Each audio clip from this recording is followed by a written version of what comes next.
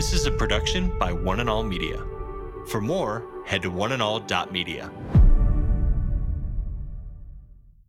Most of us want to be tied to something that gives us significance. We want to know that we're doing something that really matters. There are certain qualities that have been given to us by our Heavenly Father. And a huge part of our DNA is a desire and a strong need way down deep inside to give in order to feel like we're alive. Today with Jeff Vines, pastor, apologist, and Bible teacher.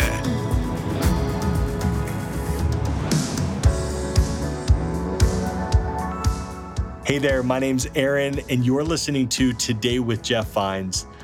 Today's message is the last in our Broke series, helping us find hope when we're broke or broken down. Pastor Jeff starts this message with the big question, what do you want out of this life? To help address this, he's in 1 Timothy chapter 6. And as usual, this message is in two parts over 2 days. So let's begin part 1 now with Pastor Jeff.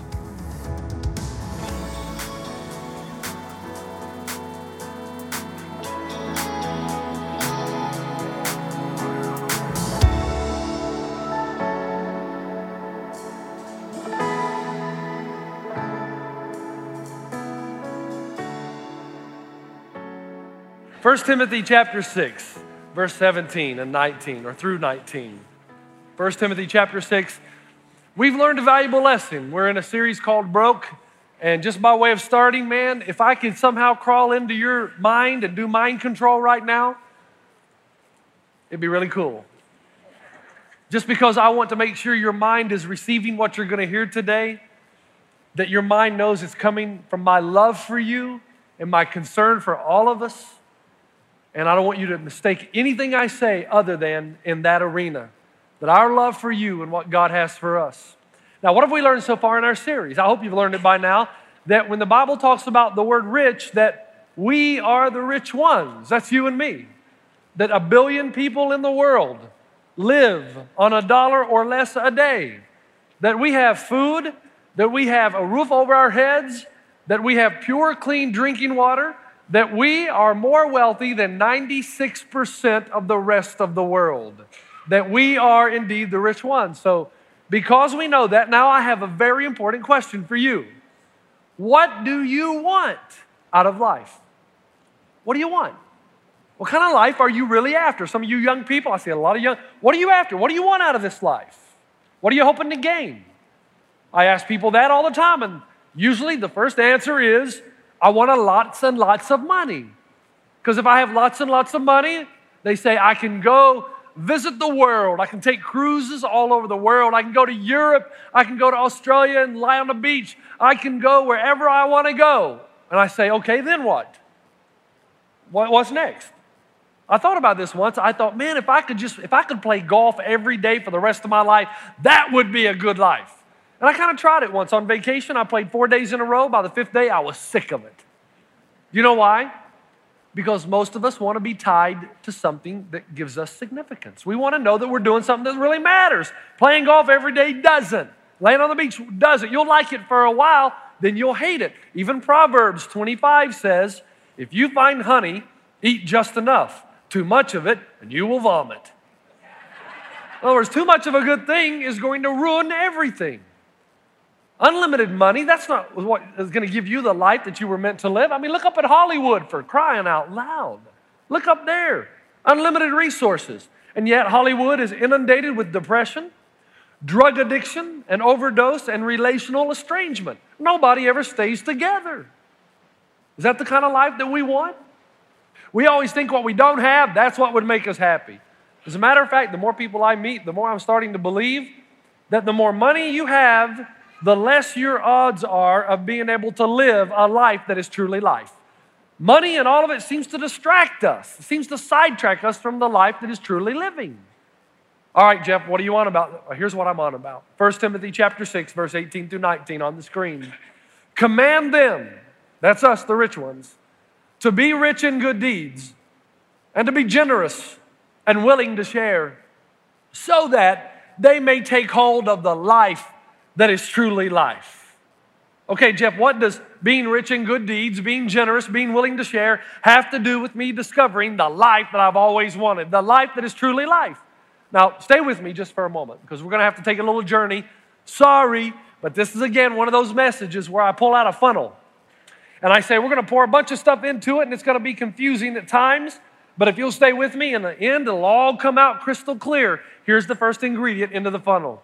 I was reading something by a favorite author of mine by the name of Eugene Peterson. He describes standing by and watching a mama bird and a baby bird the mama bird and the daddy bird pushing the baby birds out of the nest.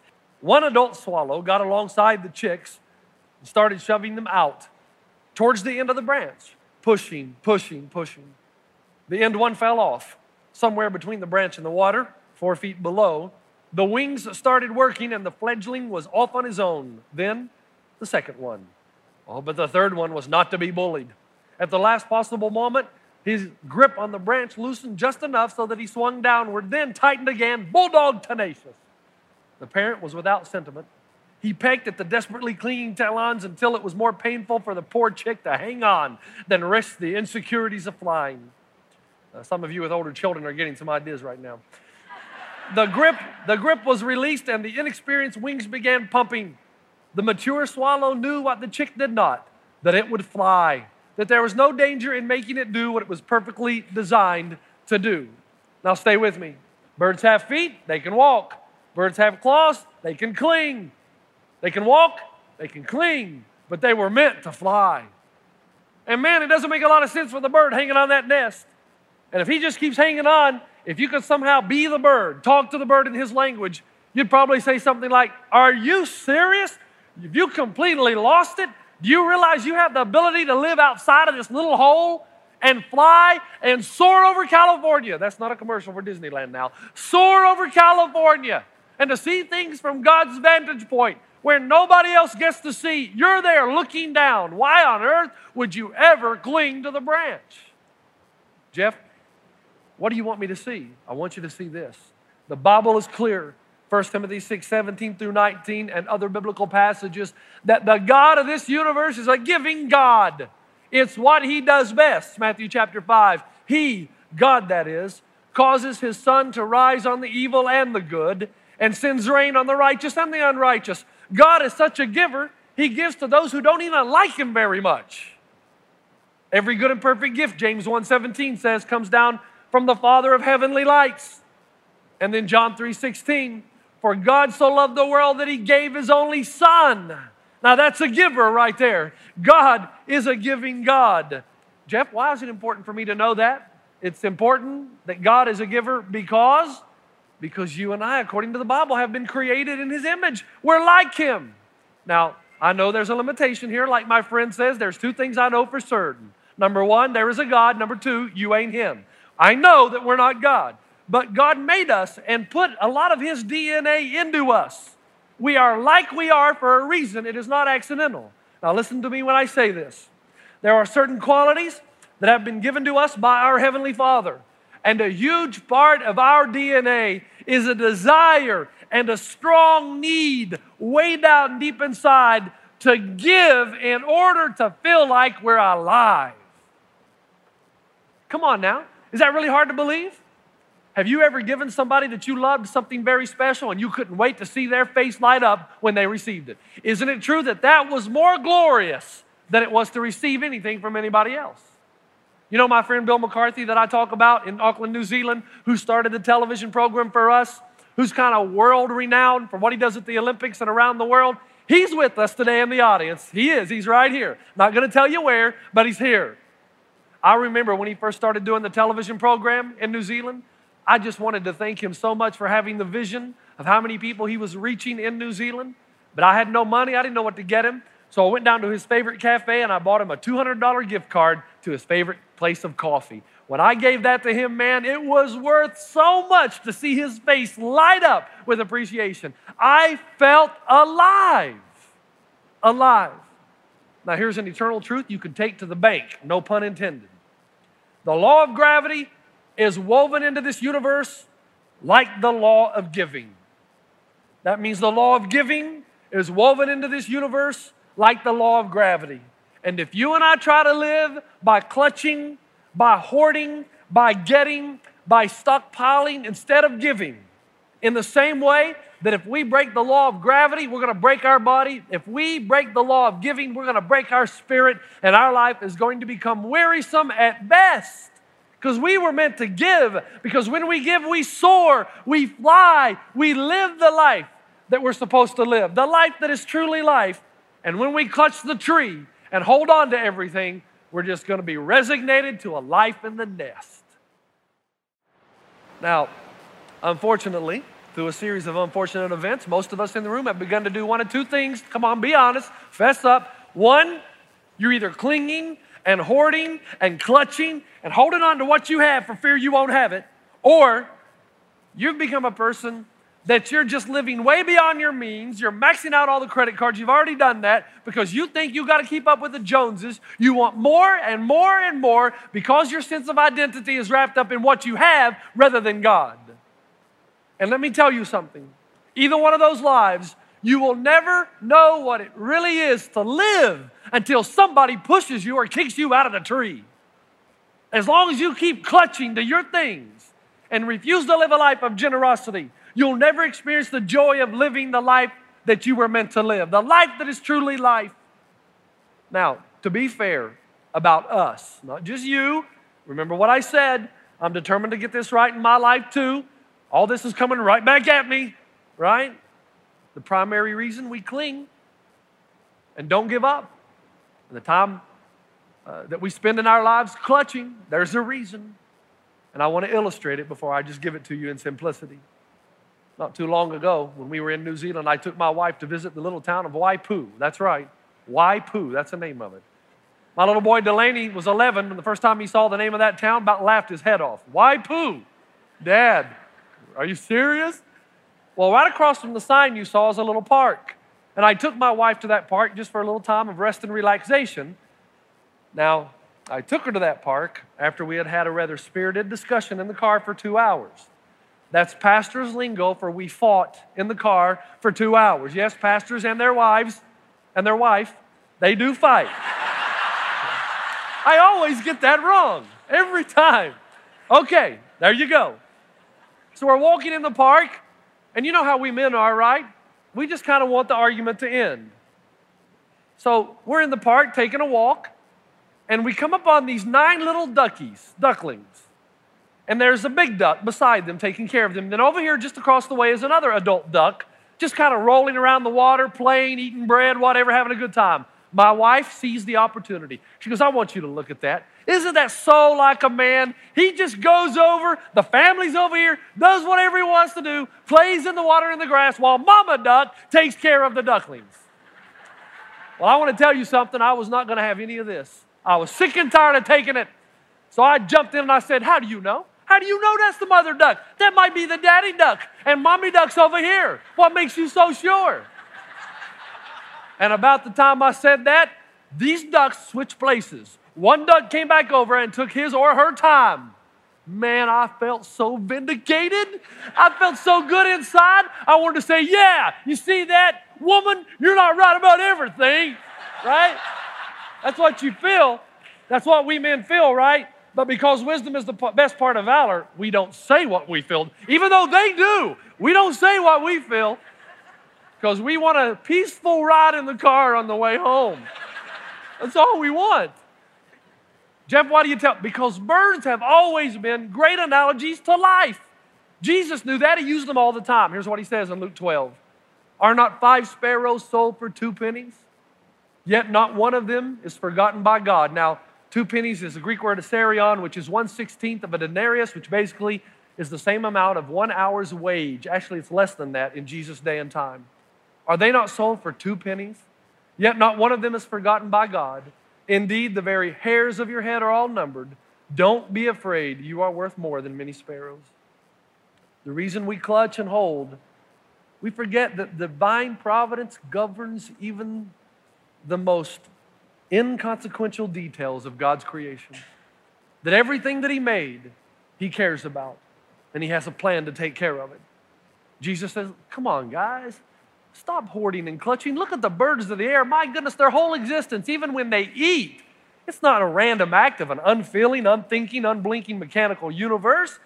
It is a witness of a God who cares, who's generous and faithful. He's a giving God, so don't be afraid. If God cares about these who have not been created in His image, and you have been created in His image, if He cares for them, He cares for you. He'll take care of you. But somewhere along the line, you and I started grabbing and clutching and getting more and more because we don't really believe God will take care of us. So we started leaning toward material things for our hope and security, even though we've been told earlier in this passage that you cannot trust the economy. Wow. Jesus said that 2,000 years ago. Must have been a prophet. He's right, isn't it? You can't trust the economy. There are times of vulnerability in all our lives, so better put your trust in God. Now, when we lived in New Zealand, and Delaney, I think, was about 11 years old, and there was a time when he was 11, I noticed he started pulling away from his father a little bit. I didn't know why. Maybe I was busy doing the work of the church and neglected him. I'm not sure. I noticed he just was quiet. Now, there was a time I remember his mother asked him to go down to the bottom of our backyard and collect all the weeds and grass that she had collected from working in the yard and put it in a wheelbarrow and then turn that wheelbarrow around and roll it up the hill back up to the top of the road where the garbage collectors would collect it. Now, our backyard in New Zealand had a severe slope.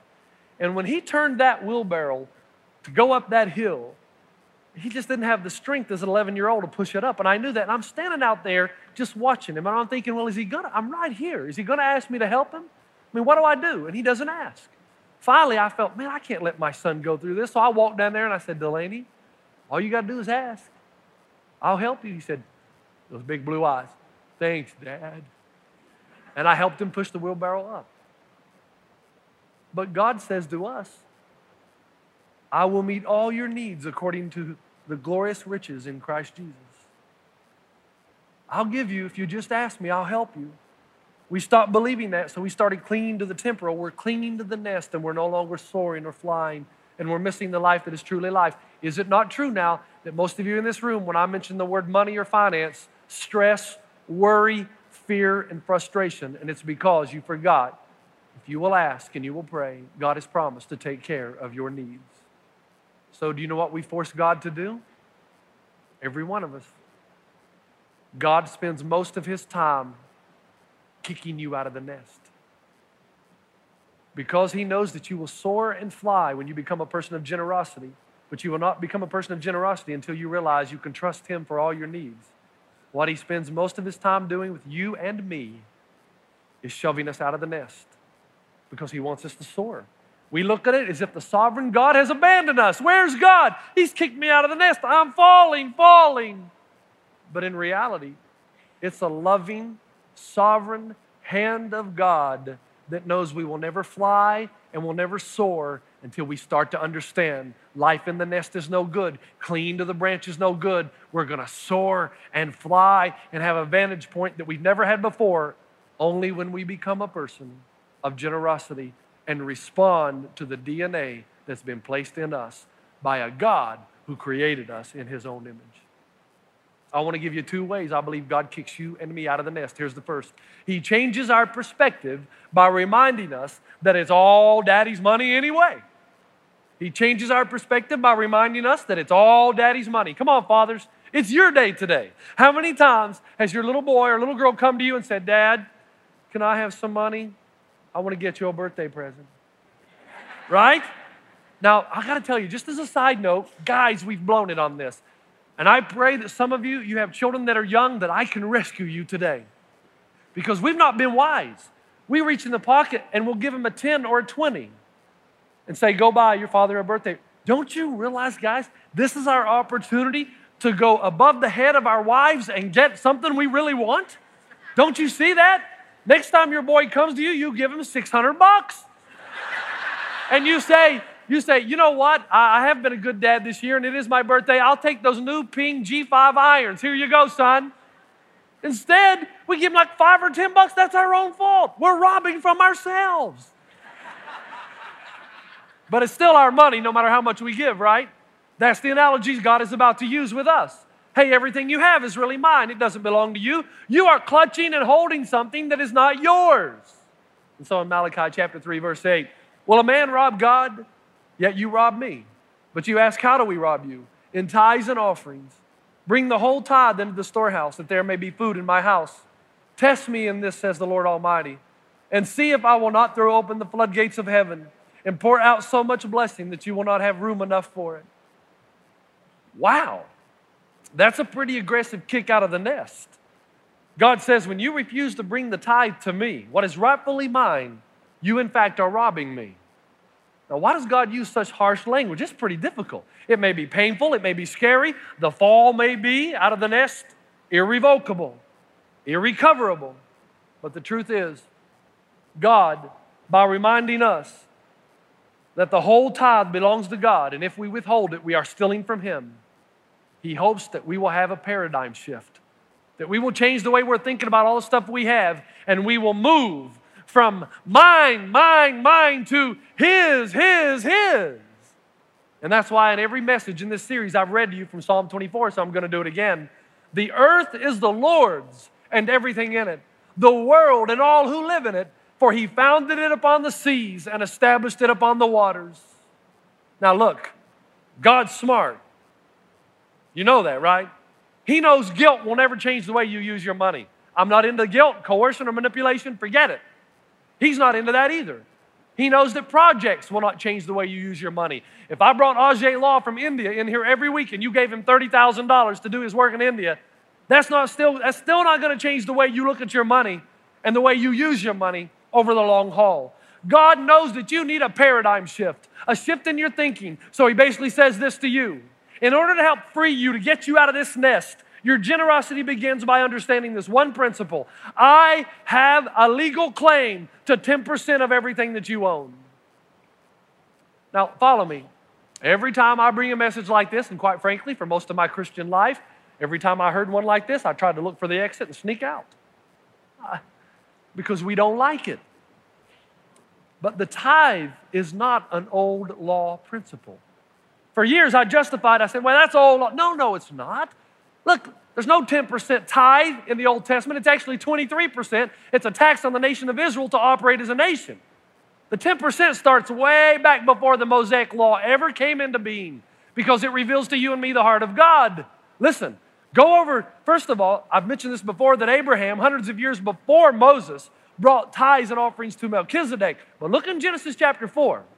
This is before the law ever came into being. Now Abel kept flocks, and Cain worked the soil. And in the course of time, Cain brought some of the fruits of the soil as an offering to the Lord.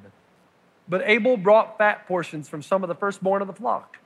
The Lord looked over with favor on Abel and his offering, but on Cain and his offering He did not look with favor. In other words, God was displeased. Why? They both gave something. Why can't He be pleased with both? Because one gave the very best, the first fruits, the 10%, the tithe, the other gave what was left over. And God was not pleased. You've been listening to Today with Jeff Vines. Thanks for joining us. Next time, we'll bring you the rest of this message from Pastor Jeff. Jeff, are you telling me if I give God $1 like those TV preachers say He'll give me 10? No. It's up to God to determine in what form the blessing comes. But I tell you this, it's a direct promise. He says, man, you give me what's rightfully mine, and I will open the windows of heaven. How does that apply to us today? If you honor God, God will give you everything you need. You can listen to more messages like this. Just search for Today with Jeff Vines wherever you listen to podcasts. You make me wanna dance and sing with every single breath I breathe. I will bring this offering. You are my wonder, you with the wonder. Today with Jeff Vines. This is a production by One and All Media. For more, head to oneandall.media.